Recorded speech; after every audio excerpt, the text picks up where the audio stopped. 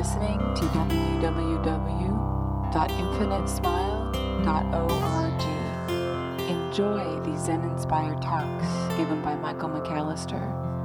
Thank you for listening. The Infinite Smile Sangha is made possible by the generosity of friends, members, and people who have been touched by this teaching. Please visit our donations page at infinitesmile.org to help us continue our efforts in spreading the Dharma.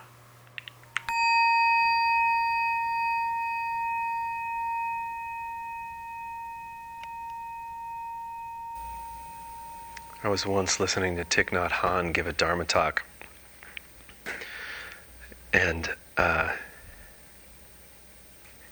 he made the comment, "Your face is never more relaxed than it is during a slight smile." I just thought that was the coolest thing. The face is never more relaxed than it is during a soft smile.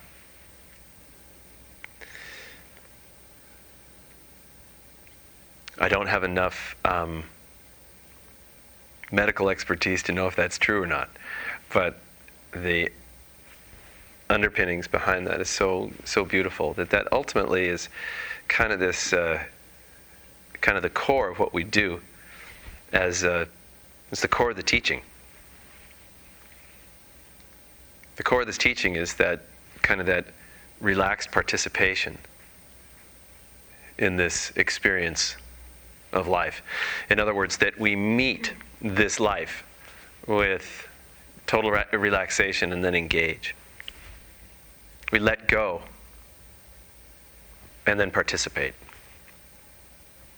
And in doing this, there is a degree of surrender, which is exactly what a smile is. I mean, unless, of course, you're trying to be, real charming. You paint on a rather twisted and or demonic smile, or something like that. But just an actual smile is ultimately a precursor to laughter. And laughter is the embodiment of surrender.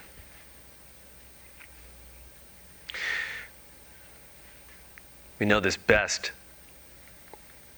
when we can recall the last great experience of knee-buckling giggles that we might have had. What brought that on? Whatever brings it on is invariably a teaching into the fine art of surrender.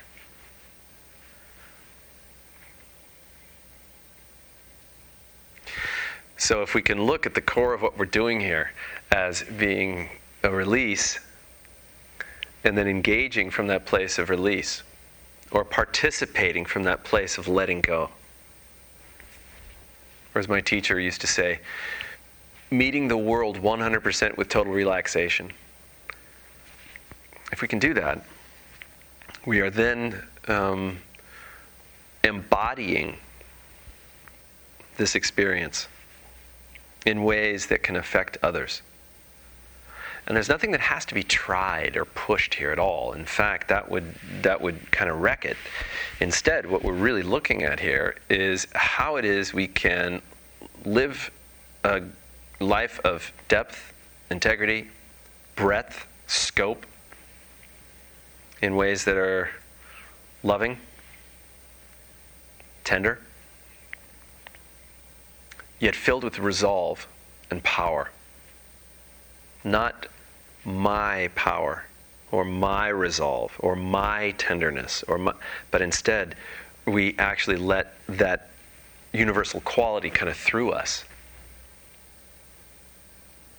What are you doing when you're in a space of complete and utter hysterics?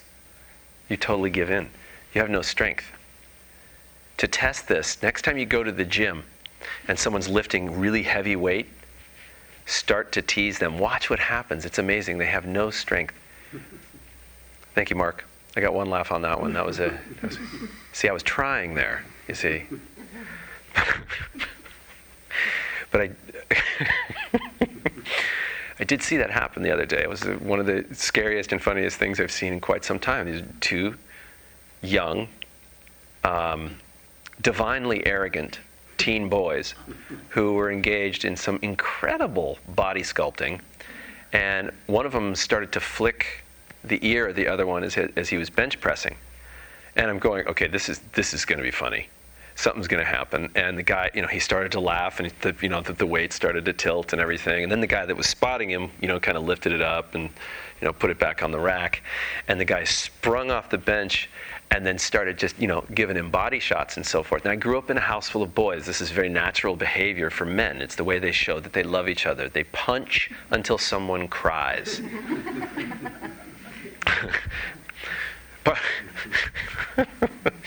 But it was in that moment there where I was kind of like, oh no, and also on the verge of cracking up because it reminded me of what my brothers and I used to do.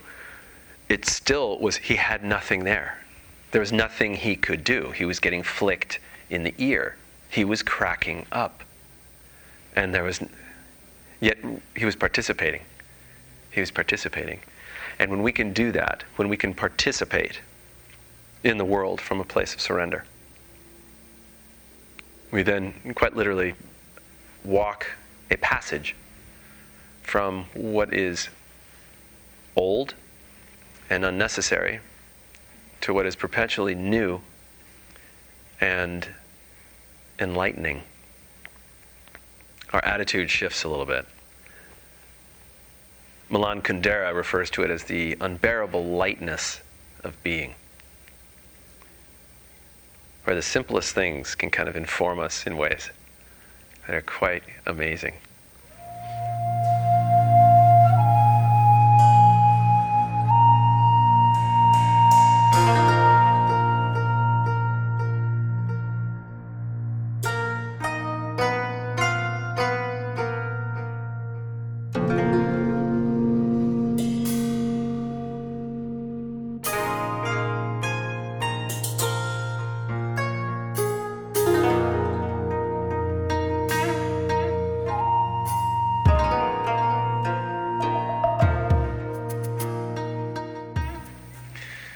So,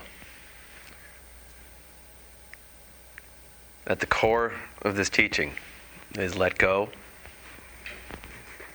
and then participate from that spaciousness of surrender.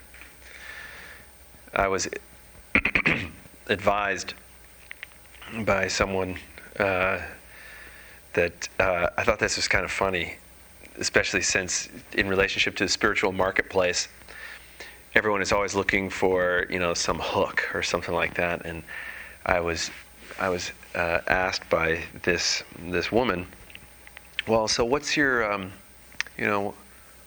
core teaching? Can you put it in an acronym?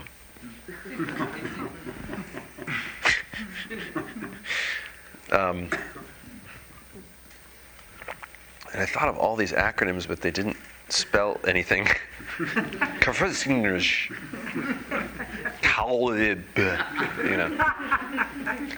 Zing. But I kind of kept flirting with this idea and so forth. And so over the course of,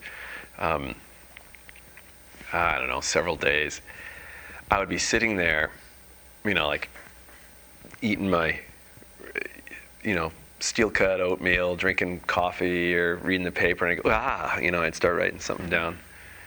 And everything kind of kept pointing into this certain area. And it kind of came out to be, I really decided to kind of commit to it. How is it that we could throw what we're doing at Infinite Smile, or what, I'm doing as the guy who sits on the cushion, what are we doing? And I came up with this idea, or this image in my mind, is that what we do as meditators at Infinite Smile is we essentially go through this life experience from a contracted space into an opening. That there's like this passage, there's a birthing, okay? That there is that what we endeavor to do is help each other, and indeed, by extension, help the world to embody something that's bigger than what we've known. That we are, in essence, trying to consciously dance with the infinite. We go through this passage. Not only is it a rite of passage as we kind of steel ourselves to the rigors of meditation and being still, even though we've got all this inertia going the other way. But it's also a passage. It leads us into an opening. So the word passage kind of kept coming up, and lo and behold, if it didn't fit perfectly. So I'm going to share it with you, kind of how this kind of came out, and then you get to give me the thumbs up or the thumbs down. If you don't like it, we'll never talk about it again. I'll go back to Verhinders or something like that. But we start with presence. That no matter where we are on our spiritual path, we begin with a certain kind of, here I am. Here I am. Maybe it's good, maybe it's bad, maybe it's somewhere in between, but there's a here I am-ness. There is a certain kind of, if you will, recognition that things are either not quite right or they are quite right. Either way, that we want to start participating in ways that maximize our growth and evolution. That there is presence that we carry into this experience called life. We become more aware.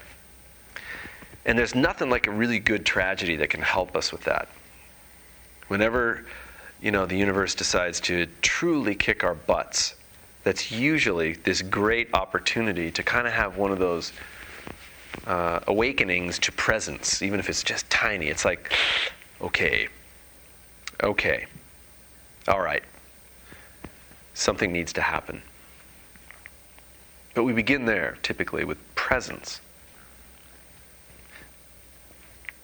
In doing that, in becoming deeply present with what it is that we are doing, or what it is that we're about, or what we think we're about, or what we're wrestling with, when we start developing a presence there, we also start seeing that there's no way around our accountability, that we are accountable for this life, that it's no one else's fault. One of my all-time favorite quotes that my 8th grade history teacher used to say. By the age of 35, Abraham Lincoln said, "A man is responsible for the look on his own face." What a great Dharma teaching. That we're accountable.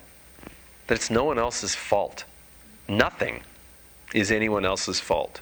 No one can take anything, push anything, peel anything away from us, or put anything on us, unless we give them permission. No one can make us feel less than, like we are lacking. No one can make us feel like we're too much unless we let them. And that letting, we start recognizing, my God, I let them make me feel guilty. That's where presence allows us to begin to reclaim a rather full accountability for who and what we are. From accountability, we usually start recognizing, oh my God, I've been doing this a while. My acquiescence to this kind of, piling on is actually really selfish. I've defined an entire way of being through my lack of accountability. Now it's time to make an adjustment.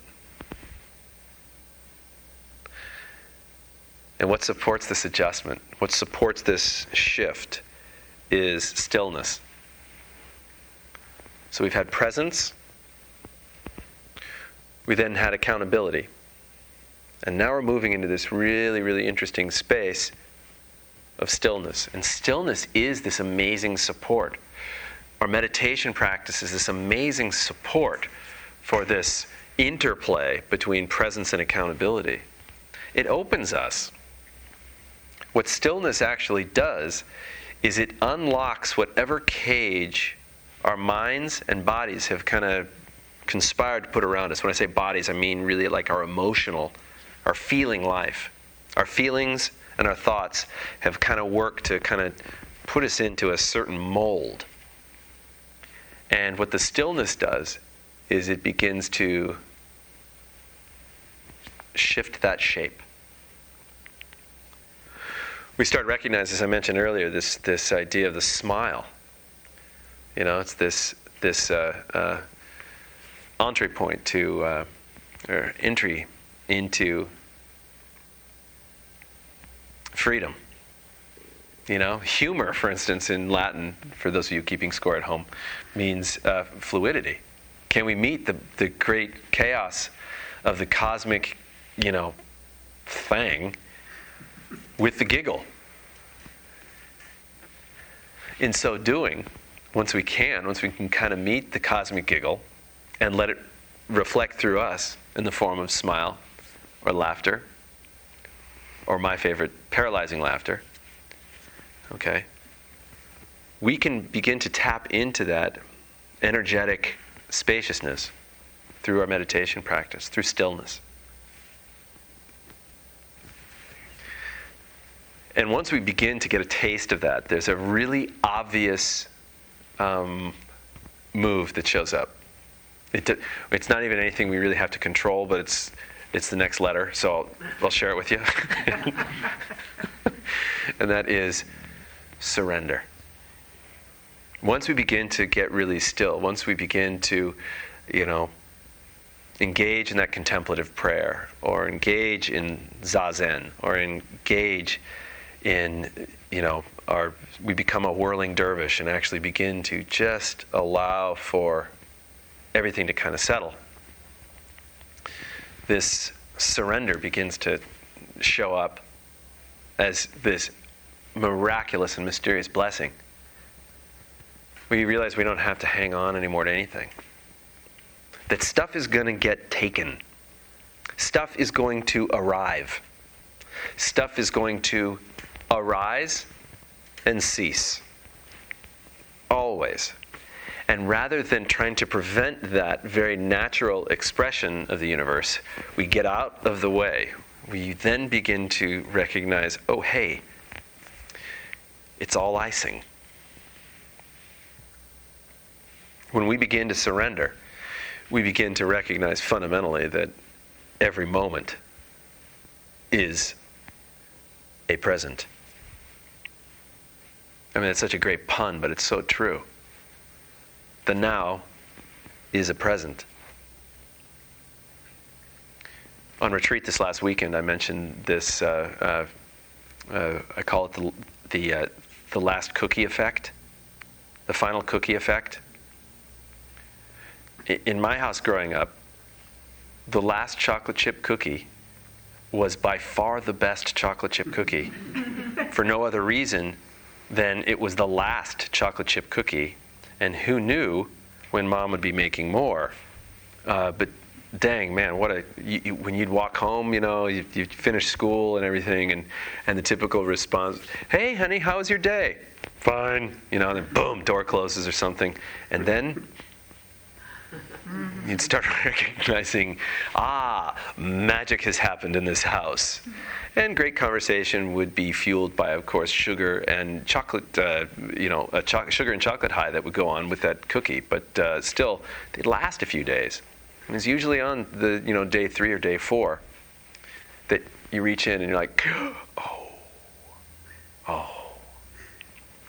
time to savor.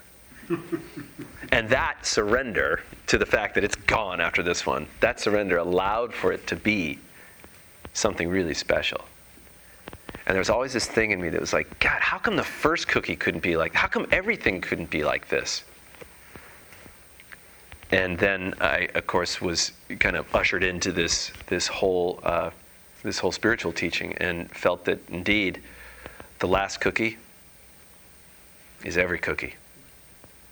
That everything is the last cookie when we are at that point of surrender. what do we recognize in this surrender? We've got our presence, we've got our accountability, we've got our stillness, we've got our surrender. And what are we really surrendering to? What do we start recognizing? We start seeing that there's nothing lacking. We start seeing the all.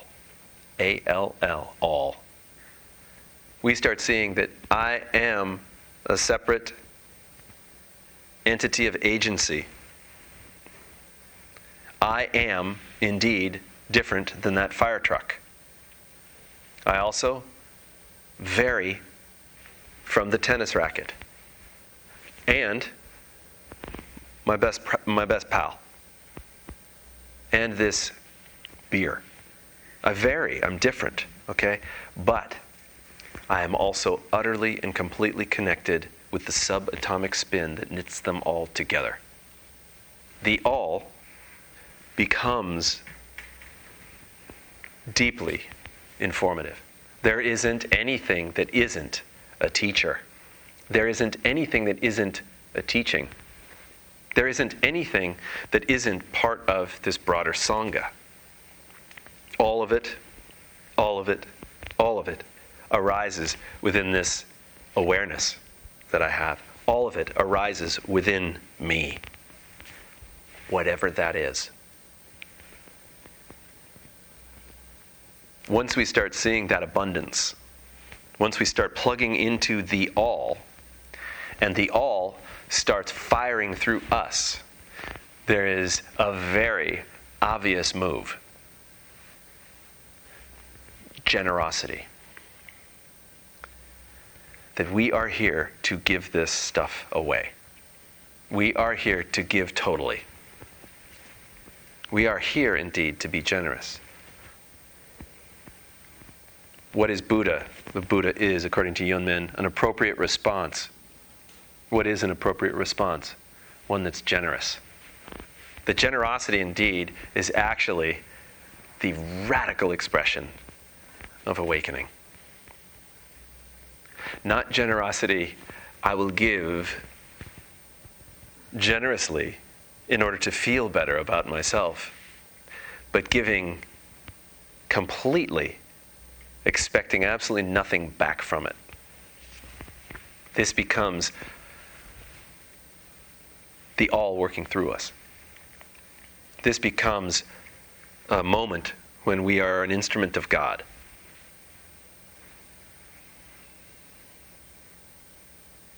And the minute we can consciously tap into this is the minute we can engage fully. We meet the world as a fully human being. And you can do it as an ascetic if you want, but I don't think it's necessary. You can do it as a celibate renunciate if you wish, in a monastic community. I think that's fine. It's beautiful. But it's not necessary. It's just as important, if not more important, that we do it right here in the burbs.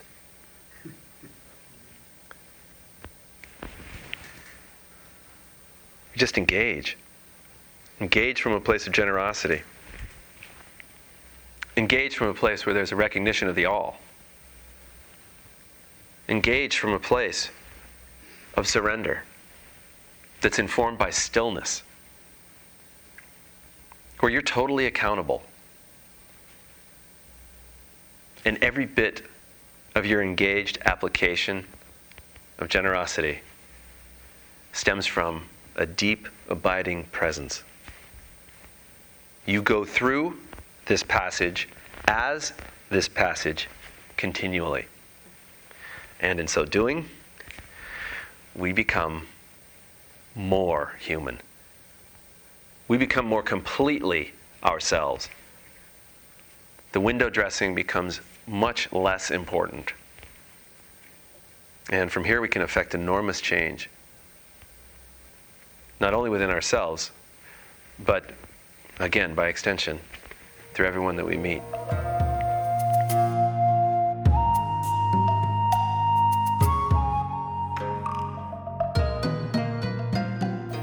I guess I'm real interested in where this kind of what this sparks in you in terms of questioning. Part of this formation or this passage is that we begin to walk through it when we wonder. If it's something we know and just apply, it doesn't work. And I say that because when we wonder, we are actually simultaneously engaging in the mystery, bringing our presence to it, and not clinging. We're surrendering. All sorts of aspects of this particular acronym are at play the minute we start to question. That's why I'm so big on the whole idea of questioning, not so I can give you some answer, because oftentimes, at least the way your faces look when I give you answers, people walk out of here like more baffled and twisted than when they walked in. And part of me is just and the other part of me is like, God, I wish I could totally help them to understand. But consider that word. What does understand mean? Understand that there is foundation, right? And the gift of this is that it helps us navigate an utter lack of foundation.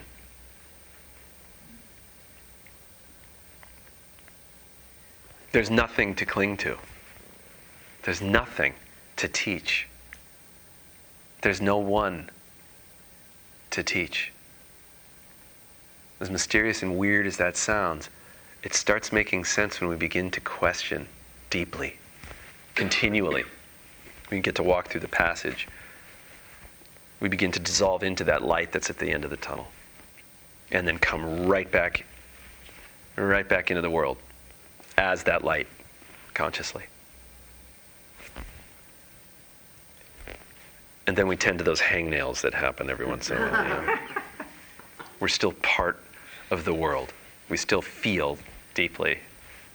We laugh. We cry.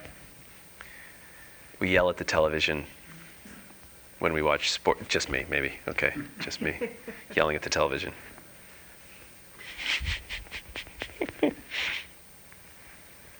Anyway. Any questions? Yes, sir. I'm going to ask you this before. Yeah. I forget. Sure. That phrase, if you see the Buddha on the road, kill him. Yes, if you see the Buddha on the road, kill him. Or her. I'm sorry. Depending. Yeah.